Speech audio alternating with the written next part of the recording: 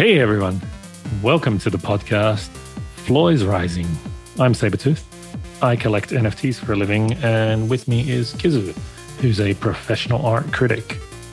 On this podcast, we talk about the business of creating, collecting, and analyzing NFTs. We interview artists, collectors, and other interesting people in the NFT space. Enjoy the show. Hi, everyone. Welcome to another episode of Floor is Rising. With me today is Chris Wallace. He's very well known as the founder of UltraDAO, founder of Woodies. Before he got into NFTs, he was the vice president of 10up, and he's a big collector on Tezos, which we'll also get to during the episode. Chris, welcome to the show. Thank you for having me. It's a pleasure. Chris, tell us, how did you get into NFTs?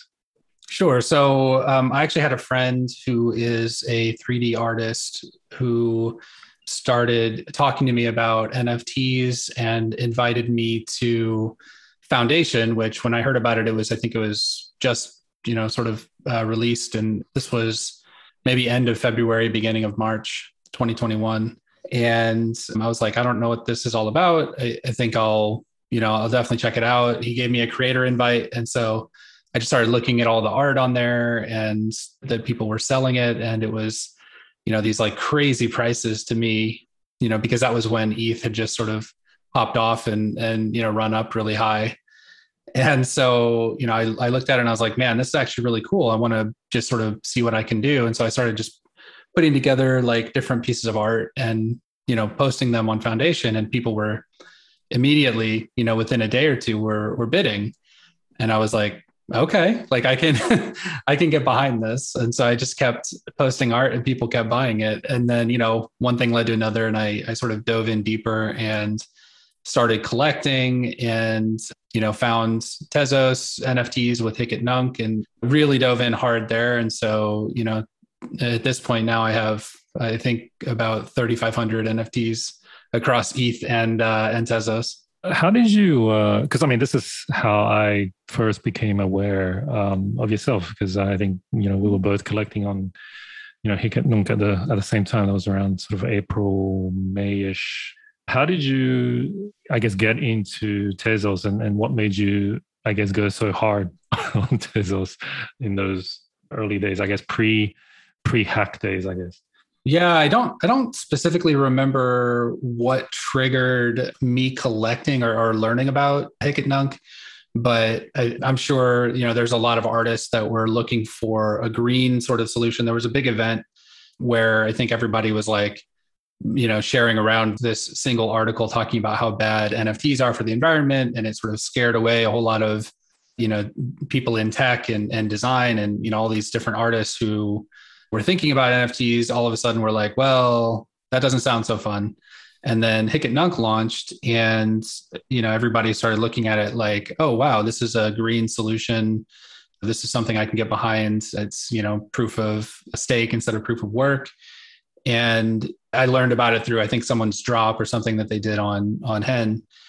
And so once I found that, I was like, oh, wow, this is actually really cool, because it's not just the, normal like 10,000 piece generative projects, stuff that was sort of forming back in like April, where that was pretty much where drops were headed.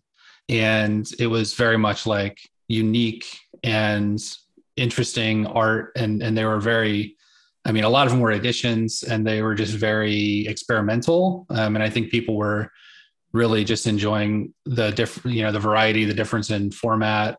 People were publishing interactive objects. I remember seeing one interactive like flower that was all generated with code. And I was like, oh, wow, this is not just a GIF or, a video. This is actually code that's produced this. And, that was really interesting to me. So I was just very like in love with just all the different things you could potentially do with that platform, even with all of its flaws and sort of, issues that it had and still has today. It very much felt like this underground sort of space for artists where they were like doing all the stuff that they wouldn't maybe try on Ethereum, where it's like feels more polished and much more commercial. And so I just dove in and like collected primarily there, because I didn't have I had some money, but I didn't have just like millions of dollars to just go blow on ETH NFTs and all the gas and stuff that goes along with it. So that was kind of where I wanted to focus, because I felt like it was just a better place to collect and get even, in terms of like investing, get a better ROI down the road, with stuff that I'm paying $5, $10 for. Just didn't feel as bad to me as like going on ETH and blowing hundreds and hundreds on single mints. For someone who is new to Hic et Nunc and isn't familiar with the kind of styles of work there, how would you sell it to them in terms of like the diversity of creative talent and styles?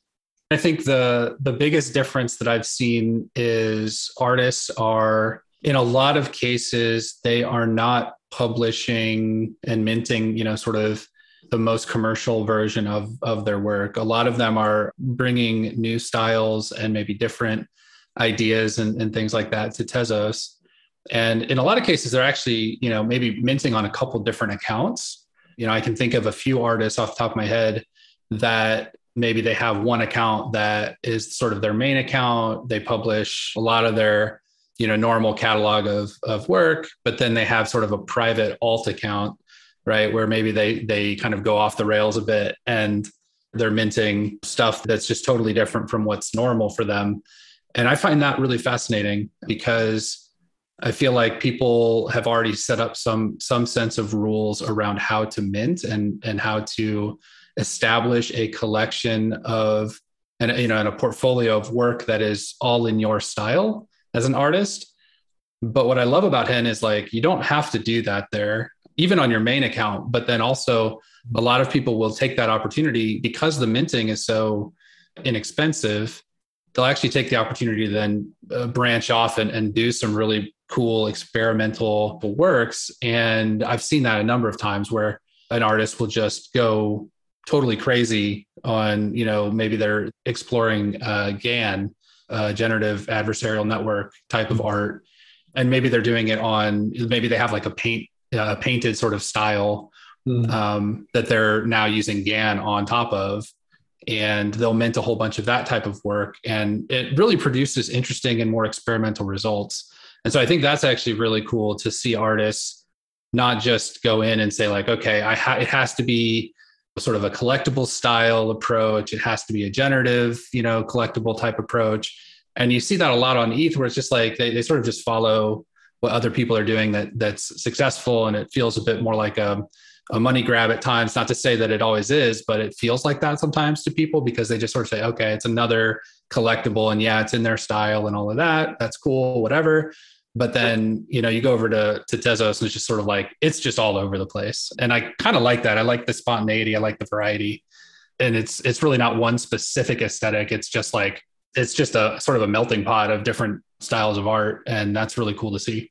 It seems like the structure of it, and especially the cost of minting, has actually encouraged artists to have multiple personas. And so it's almost as if the marketplace has encouraged them to have a variety of sub portfolios in a sense. Mm-hmm. And obviously, it's not just, I think, the cost of it, but the whole marketplace has allowed artists to have almost like split personalities in a sense. And I'm thinking of an analogy to that in the traditional art world, where, for example, you have the commercial art fair, right? Where I think artists are aware that it's this commercial setting, so they produce work that's made to sell or in a signature style, right?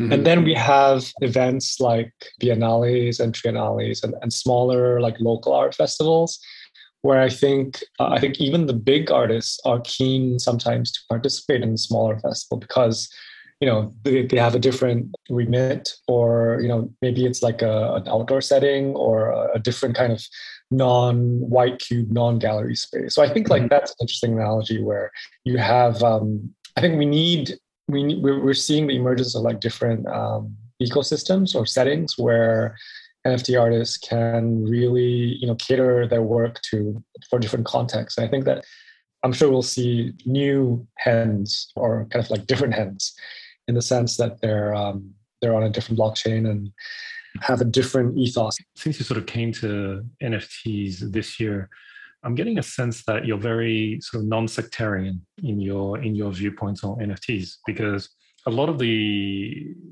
richest, but also sort of those OG NFT collectors, especially on ETH, they'll be very sectarian about doing anything outside of sort of the Ethereum ecosystem. But I think a lot of the new sort of collectors are not so sort of sectarian. It's just kind of like do whatever sort of feels good, basically. How do you see that? But also, how do you see that with respect to, your own projects, specifically UltraDAO, Woodies? I know that probably when you ideated both of those things, it actually wasn't sort of feasible to do that on Tezos. But do you view these things as like, okay, I don't necessarily have to do on ETH, or talk about the decision to do that? Was that purely just a feasibility kind of, the tools and not, or talk me through that, especially since I know that on Twitter, you're like a big proponent for Tezos and for him. I think the big thing for us was the developers that we had on the team had much more experience with writing in like Solidity and in the Ethereum ecosystem, and we're much more comfortable building our project out there. I'm not the type to say any one blockchain is necessarily better than another. I'm not a maxi in any sense in that way. Right. I think the market for collectibles is maybe stronger, obviously on ETH, which has its pros and cons. I mean, there's a lot of competition, but also a lot more people willing to spend a lot more money on NFTs there as well, especially collectibles. And then on Tezos, obviously there's very few smart, like independent smart contract based projects that you're competing with. So I mean, on that side, we definitely wanted to look at it, but just felt like it was going to take us way too long and we were going to be way outside our element on all of that. I would feel a lot more comfortable now knowing what we know about some of these drops that are coming out, and knowing a wider network of developers who are comfortable with building out smart contracts and products on Tezos. But yeah, for us, it was primarily an issue just with making sure that we could do it the right way. And I think we were pretty successful in running the drop and making sure there was no gas wars and things like that. So, it definitely, I think, paid off in terms of the decision to stay on ETH.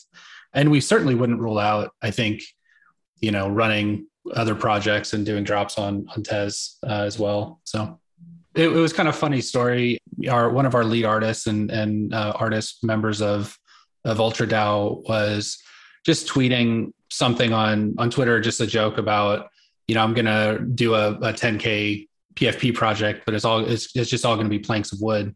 I'm going to call it Day Home, and I'm going to use it to basically fund my home purchase.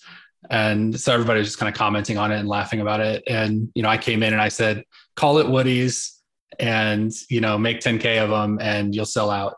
And so, we just were kind of joking about it. We had a group chat at the time on Twitter with our UltraDAO members. We've grown too big for that now, but at the time we had fewer than like the 75 person limit. And so we were all just in the Twitter chat, sort of ideating off of that post.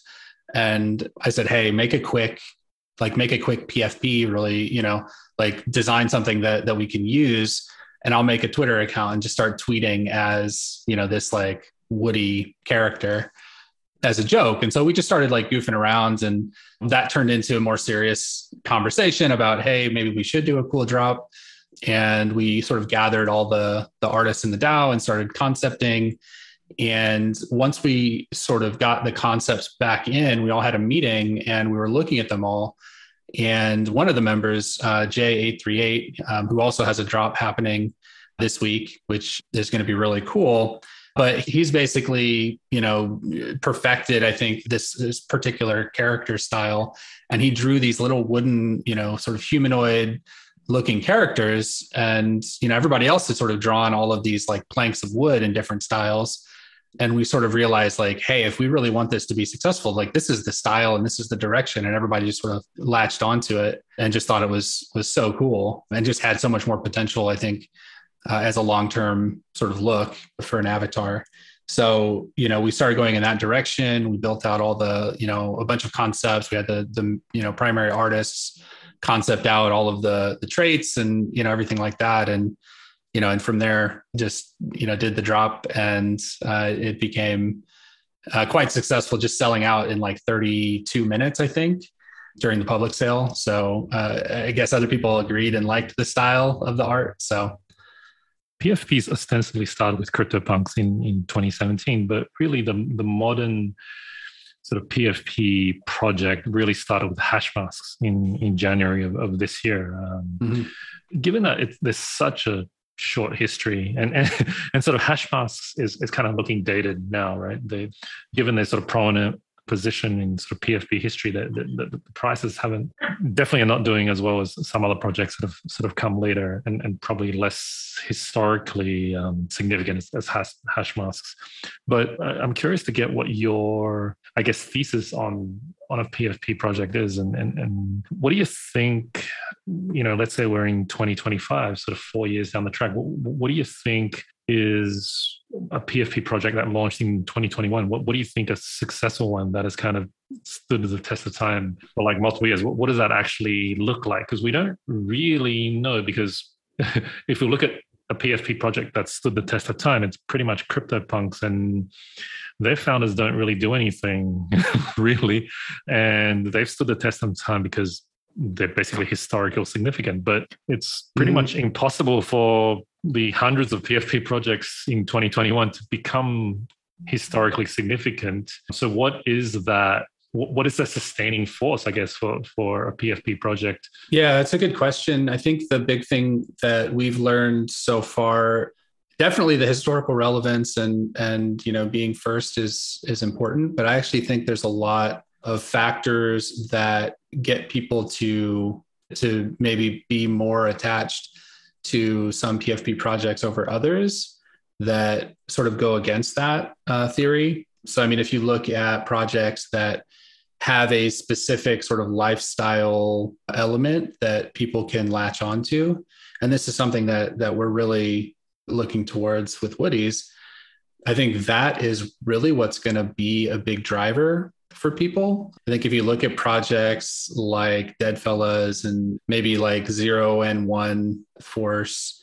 I think people really want to get behind a specific community that sort of vibes with what they're into. So if you're into maybe anime, or if you're, into zombies and, zombie films, or if you're an outdoorsy type of person with Woody's, right? I think finding that type of real life, like physical almost community that ties into your digital identity is actually something that people are going to latch onto. And I think they're going to be more connected to those PFPs than the more historical significant, ones like punks and, maybe apes is another one. But I can see the crossover into the physical world and into the metaverse even being the defining factor for a lot of people, and having that pride of ownership where they just feel so tightly connected and into that community that it really trumps everything else. Like they don't want to just hop from one PFP to the next. I know a lot of people have been doing that lately, but I think that trend is going to slow down. I think you always have those people that maybe do that, but I think everybody's kind of getting to the point where they want to settle into just one sort of digital identity and just roll with it. And I do think that community factor is really going to be a big play for them. Yeah, I just wanted to sort of dig in a bit there, because I think you said that, you mentioned, Deadfellas, All in One Force, and Woody's having that kind of lifestyle element. When you talk about that, are you talking about essentially having an identity in that PFP that corresponds to your real life identity? So I think you mentioned sort of the Woody's having an outdoors identity. Are you saying that your sort of thoughts on it is that that's going to be more long lasting than things that are memes, where it's like you're buying something because it's kind of funny, but that you have no sort of long term attachment to it? Is that what you mean? And to be clear, I do actually think memes have a lot of those same properties for a lot of people. If you look at some of the more popular memes out there that have turned into or started from PFP projects, I think you'll see a lot of community actually behind it. And so the meme itself is a conversation starter, right? And I think the way that those work is really fascinating because in order for them to be successful, they have to be funny, right? Or they have to have some sort of historical event attached to them that makes that makes them interesting. Whether that's, maybe it's connected to a celebrity that did something, that resulted in a meme that now is a movement, right? Like there's all these different factors that I think go into the history of those types of PFP projects. But at the end of the day, it's all cultural, right? Like you've got these little sub communities that form around these ideas. And at the end of the day, they're into whatever that is, right? And that's what's really driving their interest and their long-term, sort of ownership. I mean, Pepe the Frog is a really great example, right? Like people have not just found that funny, but they've also attached to it as a part of their identity, and that like that is a thing that they've really like just taken ownership of and feel like that's where they belong. It's really a sense of belonging. I think that sort of people are looking for in this, in this space. And I think memes are just a really lighthearted and easy way to sort of break the ice around finding that community. So back to sort of Woodies, what is that sense of identity, sense of belonging that you want to create with Woodies? What is that goal for you, I guess? I think in a lot of ways the community helps define it, but I do think for us, like we really want a more nature focused, outdoor focused sort of brand. We want to really drive into your family and like everyday life sort of a scenario, right? Where it's a brand where kids can get involved, adults can get involved. I think we want to have a lot of outdoor events, maybe festivals, things like that, where we can all get together in different places around the world. We want to really inspire our community to really get out and, and be outdoors and maybe get active and healthier. I think COVID has really driven a lot of people inside. It's going to drive a lot of people into the metaverse. We are also, interested in the metaverse. We want to be educational to a certain extent. We want to be a content focused brand, story driven. There's a lot of plans really around all of that. We have a ton of lore that we've been writing and publishing as we reveal core characters to our community. So very story driven brand. We want to take that into the real world and publish, comics and books and, games and puzzles and things like that. So, I mean, there's a lot of plans, a lot of big, ideas. And we're just kind of trying to take it one step at a time because we're just all so excited about it. But I think we have a lot of promise and potential to really do that and have a really major impact, both environmentally and within just the whole concept of sort of education and delivering content to families and kids. So, Chris, I want to talk about UltraDAO for a second.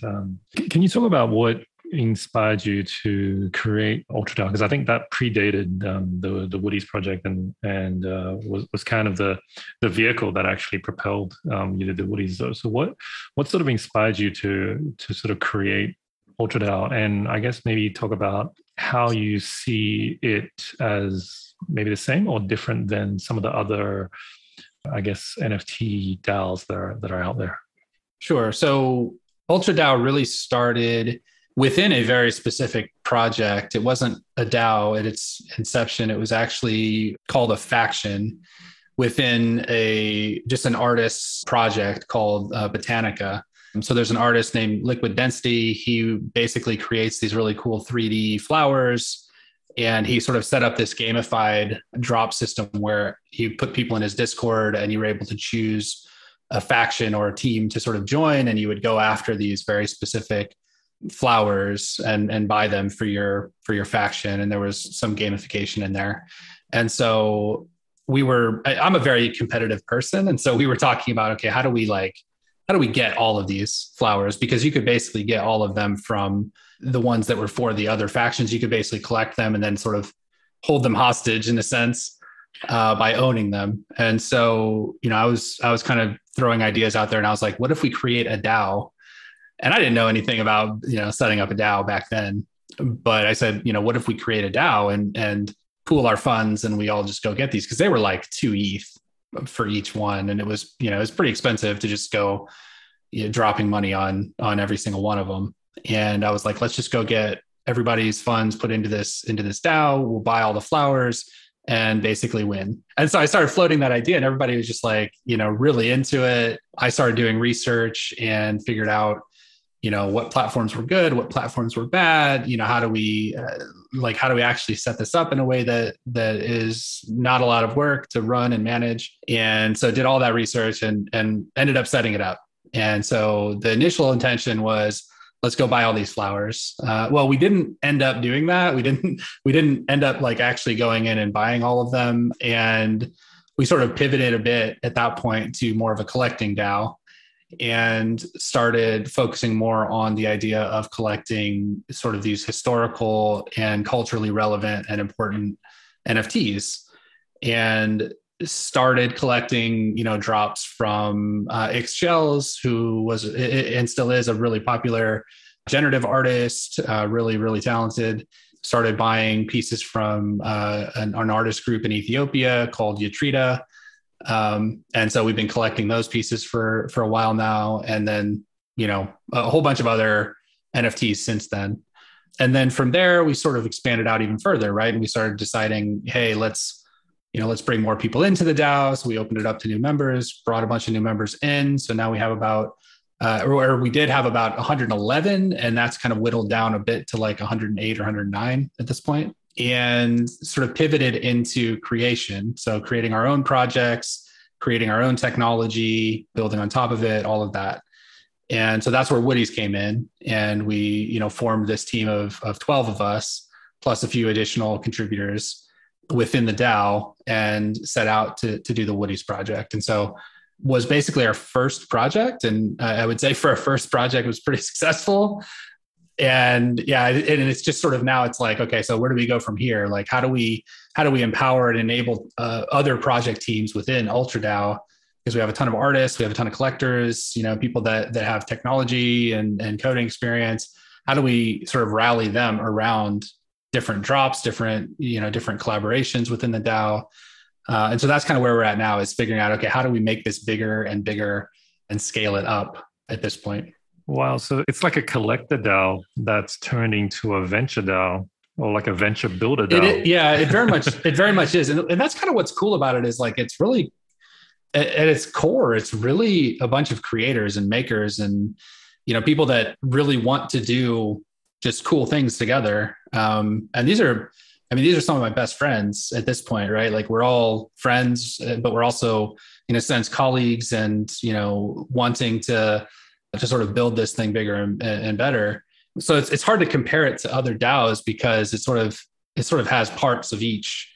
So, I mean, you could compare it to sort of a venture capital sort of DAO. You could compare it to a collection, NFT collecting DAO.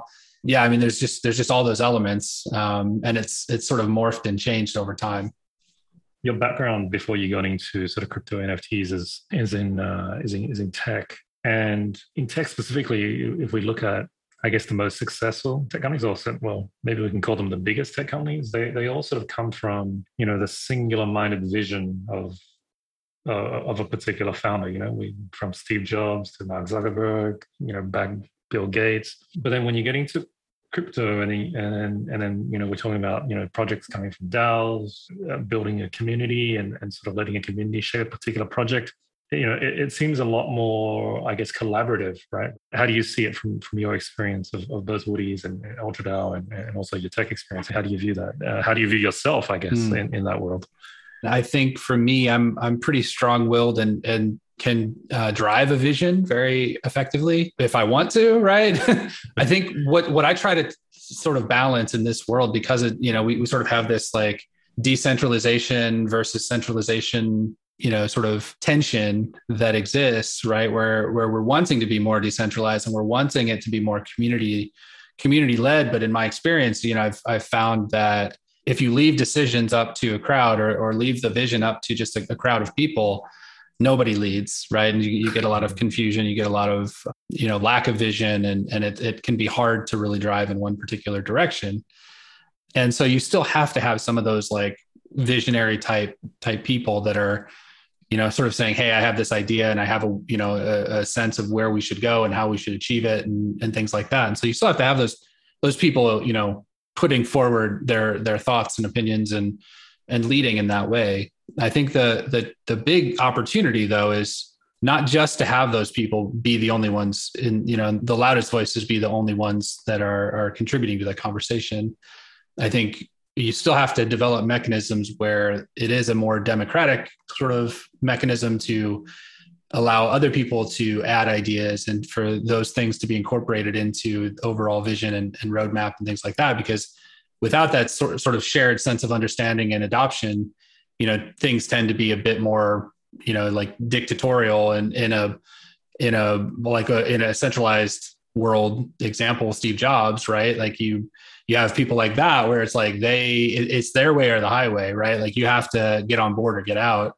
But I think within a DAO, like it's totally different. Yeah, you can quit the DAO and go join another one. And that's the great part about all of this is like you've sort of got all these options. And if the vision no longer sort of aligns with where you want to be, you can always just sort of dip out and go find something else that does align with where you want to be. But at the same time, like if you're contributing and you're participating, you have the opportunity to help shape that either through voting mechanisms or direct involvement in, sponsoring proposals that get presented to the group, things like that. Like there's just an opportunity to really put your own spin and your own vision out there, and people can choose to get behind it. And there's still a lot of the political side of things. I don't think that's avoidable. You've got to go behind the scenes. You've got to go talk to different people and sway their opinion and influence people in the right ways and convince them to vote for your proposal or what have you. But at the same time, it's a bit more easy than a corporate environment where there's these like very strong power dynamics that exist where you just, as a little person in the conversation, you have no say, right? You have no actual vote. But in a DAO, you do. It's all governed on the blockchain, right? So if you have a specific NFT or a number of NFTs or an ERC20 token that's used for governance, right? Like you have the ability to vote. And I think that's a really interesting new concept in the way that we talk about decentralized, organizations. Awesome. Chris, before I let you go and wrap up the episode, who is your favorite artist? Man, you're gonna make a lot of artists probably mad with this one because I've collected over 1,000 at this point and I love them all. This is why we ask. Yeah, but I will say Jenny Passanen is absolutely at the top of that list. She does a really amazing painted plus GAN style art that is just breathtaking. And so I've been collecting her for quite a while over on Hen. She's just tremendous. Awesome. Chris, it's been a pleasure to have you on the show. Absolutely. Thanks for having me.